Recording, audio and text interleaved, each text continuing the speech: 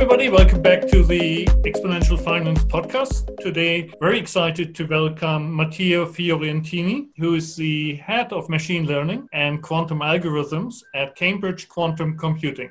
Good morning, Mattia. Welcome to the show. Good morning, Norbert. Thank you very much for inviting me. It's an honor and a pleasure for me to be here and talking about quantum computing. CQC, as Cambridge Quantum Computing is referred to in short, is obviously in a very exciting space. You're a startup, you have Japanese investors, so you came to Japan last year and you gave a couple of presentations, which I had the benefit of joining as well. So what do you do at CQC? Let me talk really for a couple of minutes about the company. So for the people who haven't heard about CQC, we are predominantly a UK-based company, but with a global presence, especially in Japan and also in the US.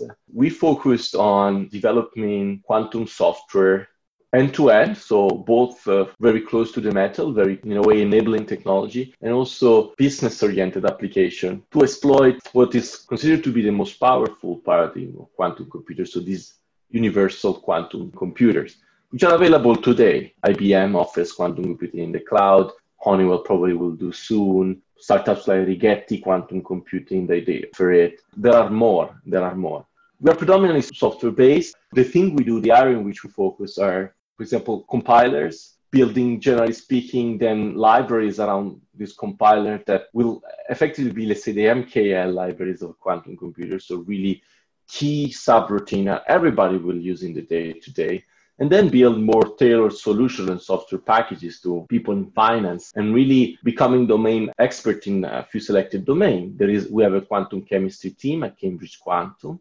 Again, my team focuses on machine learning and finance and also industrial optimization problem, the more general purpose application. We also have a blue sky thinking team that is focusing on quantum natural language processing. They invented a system that is language in quantum world. They're doing amazing things with that.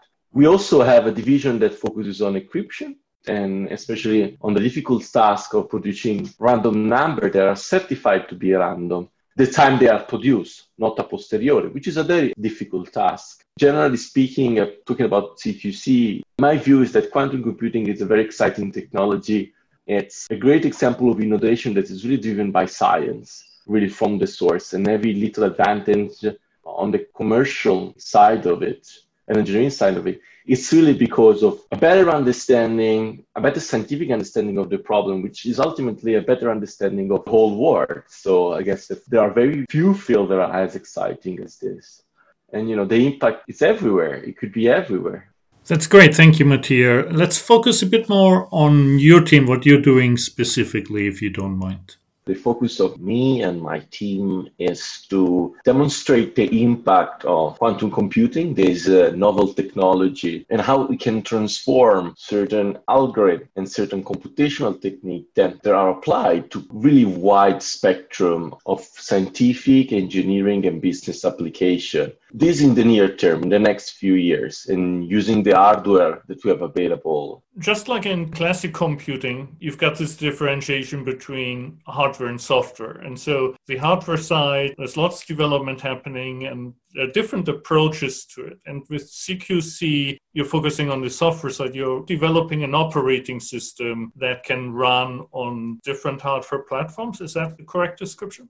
Yes, that's definitely one of the application or the product of which we are the proudest to have developed the CQC. Let's say that the right word is a compiler. The quantum software team, which is, let's say, a sister team to mine, has developed Ticket, which is this piece of software. It's really an enabling technology to exploit and apply quantum computing at scale. It's a very useful tool, I believe, because it allows to be plugged into most of the quantum computer available today, in particular, all the major universal quantum hardware. There are different paradigms of quantum computing. Some are specialized machine, the other are universal. This compiler is really aimed at making the most of universal machine that can emulate classical computing in all their aspects, but also be superior to them in certain specific application. Ticket also optimizes, as any compiler should be doing, optimizes the quantum software to be run using less quantum resources. It's something that at CQC we're all very proud of, and specifically the quantum software team. Is that compiler a commercial product that anybody who is interested in building quantum computing software can actually rent or buy? It's very commercial, yes. It's a piece of software, it's licensed, it's ready to be used, and I would say relatively off the shelf. And in fact, some of the major hardware providers, they use pretty much routinely from us and from some of our partners on the main quantum hardware that's available right now today. If you take a traditional software developer and you put them onto a quantum machine to develop algorithms, is this very similar, or do you need to train them to think differently and look at the problem differently to develop an algorithm on a quantum platform? This is a very interesting point, right? Because this is a new technology, and it's interesting to wonder if this technology will not only either integrate or surpass what we have today, but also who are the right people to use it? Software engineers, are they ready? What do we need? Pretty much any company that has more than, I don't know, we say 50 or 100 employees has a software engineering department. What is going to happen to these people? So I believe that thanks to software like Ticket, for example, it will be increasingly easy for software engineers to use quantum computer. This will happen soon. I think it won't happen now, or it's a bit difficult that will happen now, or that a software engineer can just learn quantum computing, because right now all the algorithms are basically developed in the equivalent of assembly code, because this is really the level of details that we need to adopt into crafting this algorithm today. As the hardware mostly will become more sophisticated, compilers, but also library that are pretty much essential. If you think about the AKL Intel library, for example, every software engineer will probably use them routinely. The more closer to the metal developer that today are pretty much quantum physicists and computer science that have been trained specifically in quantum computer, we will build those libraries.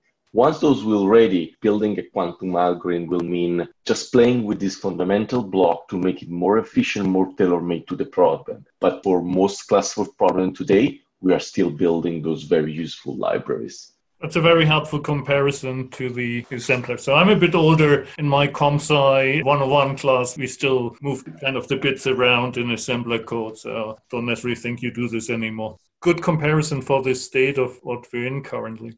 No, it's interesting what you said. It's interesting that all the arithmetic that is done by classical computer, this binary arithmetic resorts to swapping bits and moving memory blocks around. It's pretty much the same with quantum computing, but quantum information and the way this quantum bit work is surprisingly counterintuitive. And unless each computer science curriculum at university will include a module that exactly goes into those details, explaining how the fundamental operation on the quantum computer differ and extend the classical one. It will require retraining, basically. But it's an interesting point. I don't see why, certainly it's just a matter of study, and I don't see why this couldn't be a chance for maybe enhancing a little bit standard computer science curriculum. From your personal journey, you got a PhD in physics from King's College, and then obviously your BA and MA. At what point did you make the decision that you would want to focus on quantum computing? My training in condensed matter physics, which is the kind of quantum physics that describes the states of matters that are most common on Earth, to keep it very simple. Quantum computing, it's a very narrow, in a way, subsection of that. Although in quantum computing, there is a big portion of, it's not only physics, but there are strong computer science foundation. During my PhD, I moved more from the theoretical aspect of condensed matter to the computational aspect. So you could describe this from crafting models to solving them, basically. And there I started to appreciate how non-trivial writing programming some artificial machine to do the manual tasks for us can prove beneficial, let's say, not only to scientists or to engineers, but really to everybody. And I took interest in quantum computing because it seemed to be a technology that could potentially, again, be able to solve many more problems. Actually, I'm saying potentially, but it's proven. There are theorems that proves that there exists quantum algorithm to solve some problem in a method that is so efficient that basically looks that classical computer have never solved that problem. It looks like classical computer even will never be able to solve the problem that quantum computer can solve that well. Many people often ask why it's relevant to study and build quantum computer. Well, quantum computers guarantee to do one thing very well, which is solving a quantum physics problem. And the most fundamental way of designing drugs and studying molecules, curing diseases really, is to study them from the fundamental quantum mechanical components. So if you mix all these elements, let's say I was both aware from a practical and theoretical perspective of how powerful these machines are. So it was quite natural for me to be interested in the field. Also, towards the end of my PhD, machine learning became basically the most talked about and also one of the recent most successful computational technique ever to be ever applied in any domain, really, especially in the commercial domain. And people started talking about, well, can we make machine learning and artificial intelligence better with quantum computer? So I thought that there was a window of opportunity for somebody that has some fundamental knowledge and this research vocation to actually not only have an impact for a community of experts, but also for the broader community. Very much a personal choice, and I think it's important to make choice independently, and when one is convinced of the choice, really the effort doesn't matter as much, but it's the feeling of deploying your time and your intellectual capabilities for an effort that is meaningful. As every scientist knows, the effort of our community are made up of many small individual single effort, and that's fine. But really having the certainty of being contributing to something that is globally very important, I guess, it's a great source of satisfaction. And it doesn't matter how small the progress, but the progress is tangible. It's very rewarding, I would say, really from a personal point of view.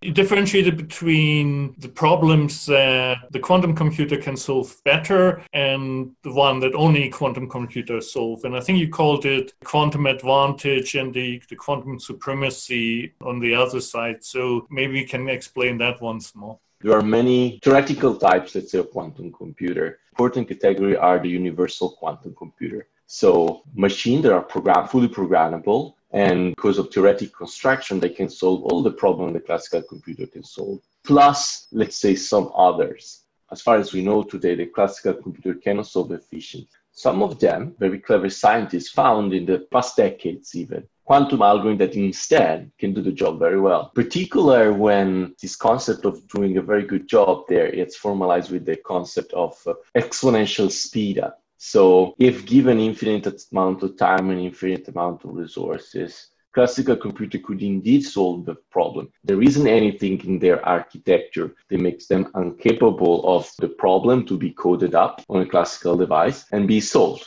The problem is that they are so slow for certain specific type of problem. And everybody has heard of, I think, the traveling salesman, but also solving quantum mechanics. So really ultimately being able to design what is called in silico, so using only virtual resources and simulation. It's something that classical computer cannot do well. And to really solve this problem, that they will need the instances of this problem that we care the most. So the one that have bigger sizes. For the traveling salesman, the largest number of CD, or when it comes to a molecule with the largest number of atoms. We know that it's practically impossible to build a machine that will do that in a reasonable amount. Really, here we are talking about resources estimate that involved building a giant power plant out of the sun. Really, this is the size of the effort. Why this is the case? Why there are these problems that we can write as classical computer software, but we can't solve in a reasonable amount of time. Because all the algorithms we've built so far to solve this problem, they scale, it's called the runtime, it scales exponentially. So as soon as we have conquered the biggest instance possible, the traveling salesman, I keep repeating it because it's a very striking example. Largest instance of the traveling salesman, I think, solves a very good delivery rule through few tens of thousands of CD. And the solution was found by occupying a pretty large cluster. I mean, something that, there will be an handful on Earth built of that side for years. This is not compatible to any business demand or any business problem. Classically, we have reached certain structural limit, conquered in that specific case, that huge instance. But adding a city, if we go 80,000 city plus one, it will not take 2 years. It will take 1 year more. This is called the scaling. These are laws that dictate the growth in resources. It's exponential. It's something that as human being, as small, limited human being, we cannot conquer. We know that instead, with quantum computer, it's not the case. Not for the traveling salesman problem. This is still very much work in progress. But when it comes to quantum physics, for example, we know that the scaling law isn't bad anymore. And quantum physics is one of those problems that, given that there is this classical scaling law that scales so badly, and we know that the scaling law of quantum computer is much milder. It's something that we can extend easily and steadily, let's say in the size of the molecule, without hitting this brick law. And that is an instance of quantum supremacy. So let me say it in other terms. Applying quantum computer on a problem that classically we have no hope to solve past a certain section. It doesn't matter how powerful the classical computer we aim to be. When we manage to run an instance of the problem on a quantum computer, that's something that we can call quantum supremacy. There are cases instead, a weaker version of it instead, called quantum advantage, as you mentioned. So quantum advantage is that it's a sort of temporal gain over classical domain. Temporary means basically that we discover new, and this happened in the past, we discover new quantum algorithm that seem to scale much better. But then we discover a classical algorithm that, if properly tuned, actually looks like do a job that is as good. Or really, it's just an advantage in terms of if we fix the size of the problem, for example. We know that quantum computers use less quantum resources. But given how abundant classical resources are, we are very happy to spend them to simply solve a bigger instance of the quantum problem. This is what I personally called quantum advantage. Are there examples of quantum advantage and quantum supremacy that has really happened? I think there is one example of quantum supremacy, which is what Google did last year, because they managed to build a device that simulates a quantum process that it's impossible to simulate on a classical computer. And they proved what they did is that they run this project and they proved that the process is still quantum genuine. So they say, we made it. It was impossible to simulate on Earth. Humankind it would be impossible to simulate the process using classical computer, using any other means. That's the first genuine case of quantum supremacy. Quantum advantage, we can see it very often, and researchers can routinely perform quantum advantage experiments. We know that there are in machine learning, in optimization, in finance, there are a lot of computational problems that we can solve in finance, that we can see that for the same size of the problem, the quantum computer gets still the solution, but with using a ridiculously small amount of quantum resources. Keep in mind that for a classical computer to store an integer number, it really uses a handful of bits that are the fundamental cost unit. Only to store an integer variable, you can just imagine only to run the operating system, that then run the program, that then solve the problem, how many bits are we using? A quantum computer, so far, we can use 20, 30 qubits at most. So you can see that the battle, it's really not on the same level. It's skewed from the favor of classical computer. But quantum computer, as I said, if you limit the size of the problem, generally speaking, they consume like electricity. They are very fast. And in some case, they can genuinely accomplish more by doing less computational steps because of genuinely new algorithm. So it's a very interesting debate. And I guess that it's not even easy to really pinpoint what quantum supremacy and quantum advantage means. So I gave really my own interpretation of this. And so you mentioned already practical applications in finance. What are examples of what you're working on and really put this into commercial use? Finance is a domain that I think it's really not only quantum computer, but for any new computational technology is a natural domain, especially for the most sophisticated scientific techniques, because in finance, most of the business problem has been formalized properly as mathematical problem first. Therefore, solving a business problem, it's equivalent to properly solve a mathematical problem. Also, this means that every advancement in the formulation and in the way of solving the problem, it's immediately translatable in a commercial and business. The reason why finance often is mentioned in any new application, it's really clearly motivated by this practical aspect. With my team, we have quite broad view of what we can be achieved by applying quantum computing in finance. We're not the only group in the world that does it, but let's say that we are amongst the few that are trying to solve this difficult problem. I will start with the most interesting bits, and it's all the problems of pricing and model calibration. They can be solved by quantum computer with some neat, genuinely quantum algorithm that has been proven to have an advantage over classical one. And in particular, it has been proven that there exists quantum algorithm that can perform Monte Carlo integration using less sample compared to classical ones, but still obtaining results that are as good. Often engineers in the field, in this very mature field, they are able to employ tricks that using classical resources achieve similar results. The interesting aspect here is that quantum computing can achieve advancement regardless of the problem structure. That's really why we're studying quantum computer, because we have noticed that in problem like factoring integer numbers or this problem of the Monte Carlo integration, basically, we can achieve speed up without having to exploit the problem structure. Well, we had to exploit quantum information, right? Which is quite interesting and sophisticated job. But then when it comes to the mathematical structure of the problem, it's an advantage that we gain regardless of certain further hypotheses that often we have to enforce and explore, perhaps limiting ourselves in some cases to make this computation more feasible.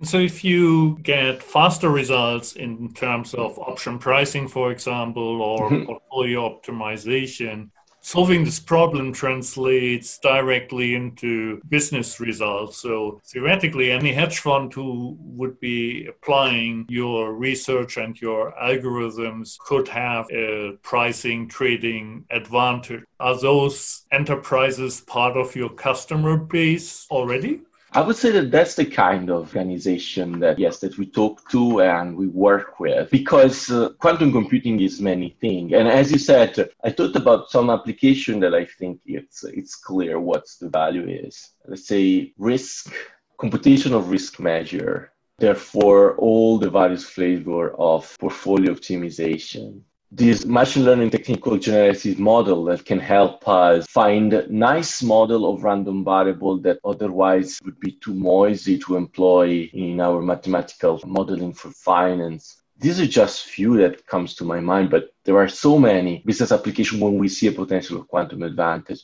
This is the more theoretical aspect. This is like a snowball effect. This is where the change starts. But then there are very practical aspects for this adopting new technology. These are often the aspects that make or break the adoption. And so people come to us and of course they ask us what's likely to work the soonest, what's likely to work in the most general case, and also what does it mean to have such a machine in their production system.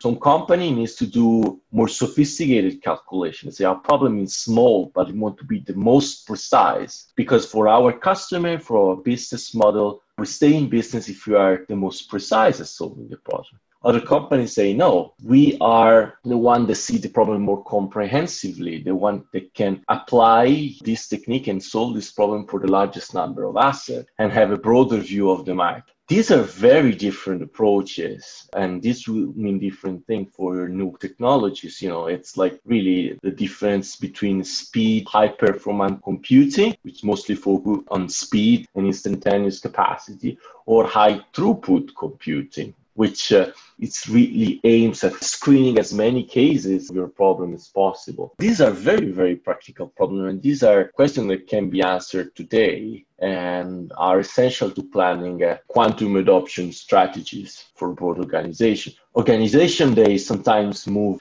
The fastest large organization, they adopt change on a scale that is potentially 5 years. The biggest one, it can take 10 years to adopt a new technology that is so transformative. So this is really, I think, good timing. And so it's interesting that finance is an early adopter or a more practical use case, let's say, than pharma, and the timeline sets the right expectations. For me personally, when I saw your presentation, what really eye-opening is that it was always there's the classic computing and there's the quantum computing, and then you talk about the number of qubits, and there's this arms race between Google, Microsoft, Intel, and whoever else is engaged on the number of qubits. What you presented was very practical in saying there are things that classic computers do well and they should be doing them. And then there's specific problems where quantum computers excel, and that's where we should be using them. But ultimately, they can both work together in an efficient way. Sometimes the world is easier to understand when it's black and white, and so you introduced a bit of gray into that, which makes it much more dynamic and interesting in the near-term applications. It's this map that you're drawing. It's very interesting because there are problems that classical computers solve well, but quantum computing can solve better. Again, here I'm talking about a quantum computer with a huge amount of perfectly built qubits and perfectly controllable qubits. An example of that is linear algebra. We know that inverting a matrix, which is in machine learning the key operation that we need to do to train our linear machine learning models, it's an operation that classical computers don't do bad at all. We can build pretty big linear models. It turns out that quantum computer can do that even better. What's the advantage there? Well, there is always an advantage because in this case, if you think that the quantum computer that will train a very large linear model will be very, very small. Another way of seeing it is that there are classical problems that classical computers don't solve that well. And we know that quantum computing can very well. For example, the simple example is the factoring of integer numbers. Or slightly better, all the problems that involve at some point sifting through a large number of solutions, we know that it's a problem that we can solve quadratically faster on a quantum computer. And then there are the difficult problems, the problems that we don't know if quantum computer can do a better job. But because of that, because it's also tough for a classical computer, and the traveling salesman is one of these examples. Everybody thinks, why shouldn't we give it a shot? And that's a good map about how to apply quantum computer from a theoretical standpoint. On a practical standpoint, what you do is also right. We talk about quantum computers, and we touched upon initially what should software engineers do prepare for what's coming. Probably most of them will do nothing because all the system that we will have in the future will be most probably a hybrid system. And I don't know when we will have quantum laptops. Perhaps there will never be a business case, at least in the next century, to have a quantum laptop because our laptop works very well. I mean, a laptop is one of the least powerful example of computer that we can build right now. Practical quantum computing in the future will be hybrid. Well, not strictly quantum, but the kind of system, computational system that we'll have a quantum processing unit, will be a hybrid system with most probably a hybrid cloud. Some of the big players there, for example, Amazon, but also Microsoft, they have hybrid clouds. So those interfaces that know how to direct the workload either on a classical CPU, central processing unit, or a quantum processing unit, the QPU. That technology is still very much early stage. So in a way, that's the future, but we still don't have it. We still don't have hybrid cloud that works well. The future will be also hybrid when it comes to the algorithm. It's unlikely that we will say, okay, we have this problem and let's take your hard drive, make it a quantum hard drive. And then whatever the data processing you need to do there will be done on a quantum processing unit. No, the future will be hybrid, and all the emphasis that is put on quantum machine learning in general by the quantum computing is because these hybrid algorithms that we are developing today, they borrow many principles from machine learning. This hybrid algorithm will have a CPU and a QPU looped into a tight loop that keeps exchanging information. And the quantum programmer will have to be clever at putting the difficult problem on the quantum processing unit and leaving the data intensive part of the problem on the CPU and making good use of the very fast random access memory. So the future, not only in the short term, but also in the medium term, looks very much hybrid. Got it. Thank you. There are lots of people in the fintech space that are, of course, blockchain fans. And so I'd be remiss if I don't ask you the encryption and public-private key question. So SHA-256 is one of the algorithms that is used abundantly. In your view, when would be the time that a quantum computer can crack that encryption? I understand that for the fun of it, it's important to talk about this topic, and I'm very happy to do so. It's very difficult. Some of my time, I spend a lot of my time dealing with time series, financial time series. Also, from my background, time it's really a weird concept to me. It's very difficult to quantify, I think, reliably things in time. I think it's much more practical and reliable to really quantify the advancement towards the goal into practical milestones. What has to happen in order for us to defeat, let's say, this encryption technology? All these encryption technology are really what makes the connected world possible. So here we are really talking about doomsday scenario in a way where something that supports our civilization, if you think, society, if it's threatened by this new technology. We have some algorithm. We'll probably have more in the future that potentially can crack this. While, as a matter of fact, right now they are unhackable. These protocols are unhackable, at least theoretically. Then, of course, can be misused, misimplemented, and then they become vulnerable. But these protocols, the experts believe that they are basically unhackable. Yeah, there are algorithms that they can make them hackable instead. What does it take for this algorithm to be run practically? Well, so far, the estimate for running this algorithm is tens of millions of qubits. And given that now we only have 10 qubits today, this is somehow reassuring. It's not that I'm not a big fan of quantum computer, but my mission as a scientist is also to be truthful and realistic. We need to have millions of qubits. Now, will somebody discover algorithm that instead use a few hundred qubits, 1,000 qubits? I don't know. But if that was the case, the matter becomes more complicated. It becomes more complicated because there is the chance of building physical computer with 100 qubits in the matter of the next 5 years. The few hundred qubits, in the matter of 5 years. Will the qubit be good enough to run those algorithms? That's another question. So that's another hurdle. Have enough qubit is the first. Making the qubit good enough is the second hurdle. And then again, kind of limits is pushed either in the future or in the present, depending if some clever researcher invents some algorithm that make the most out of smaller amount of resources. There is another aspect that sometimes people mention that I think is quite interesting. It's talking about the time scale. Maybe in 20 years, we will have something that is potentially capable of breaking some simple encryption protocol using genuinely quantum resources. The question here is, we know that these protocols are used by billions of users every day. What does it take to tell billions of people to change their system completely? Would companies like Microsoft and IBM be able to upgrade all their system on an adequate time scale? That's another interesting question, I think. So thinking about this thing happening at the right time, I want to be an optimist. I would say yes. But for big company to first adopt a protocol, it means that the protocol has to be identified. And I know that there are efforts to identify this protocol, official efforts to identify a new quantum safe protocol. And luckily, we know that there exists not only quantum, but only classical protocol that are deemed to be quantum resistant.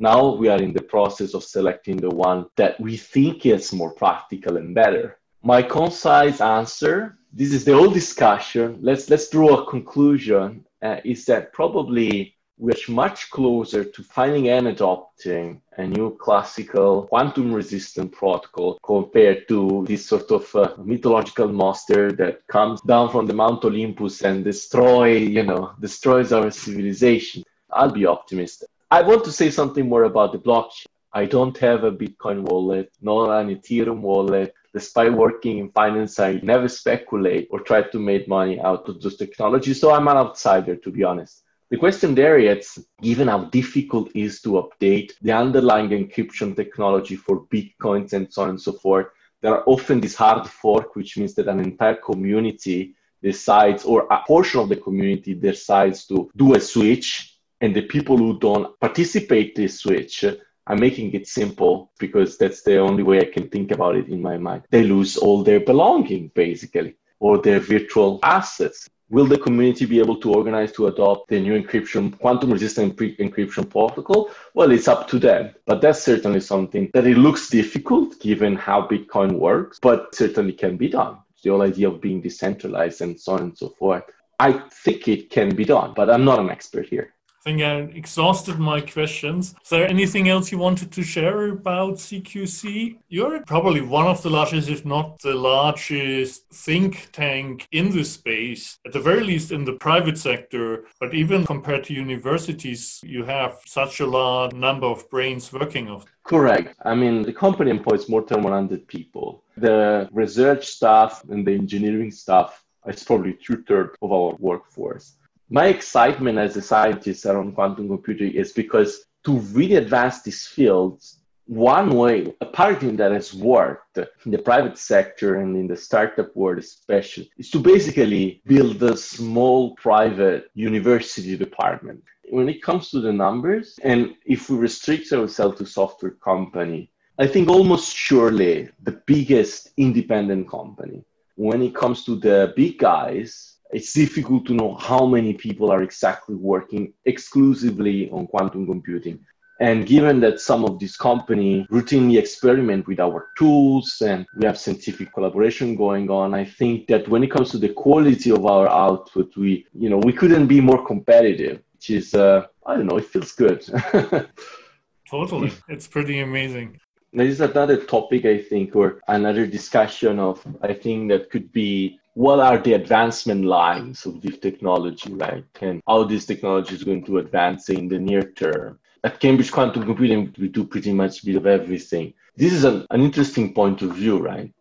An interesting topic for perhaps the people that are a bit more technical, invested in the whole thing. There is this paradigm of quantum computer, it's called this way of making quantum computing work, which is called error correction, which is how classical computer works, by the way. They have a sort of analog system that is then error corrected, that is become a perfect digital system, perfectly digitalized system. And some people think that quantum computer will never be ready for proper commercial exploitation until this become available. We are a bit more optimistic, and we think that there is business merit in doing things earlier with this hybrid system, for example. The challenge with making hybrid system usable, it's all by writing clever quantum program.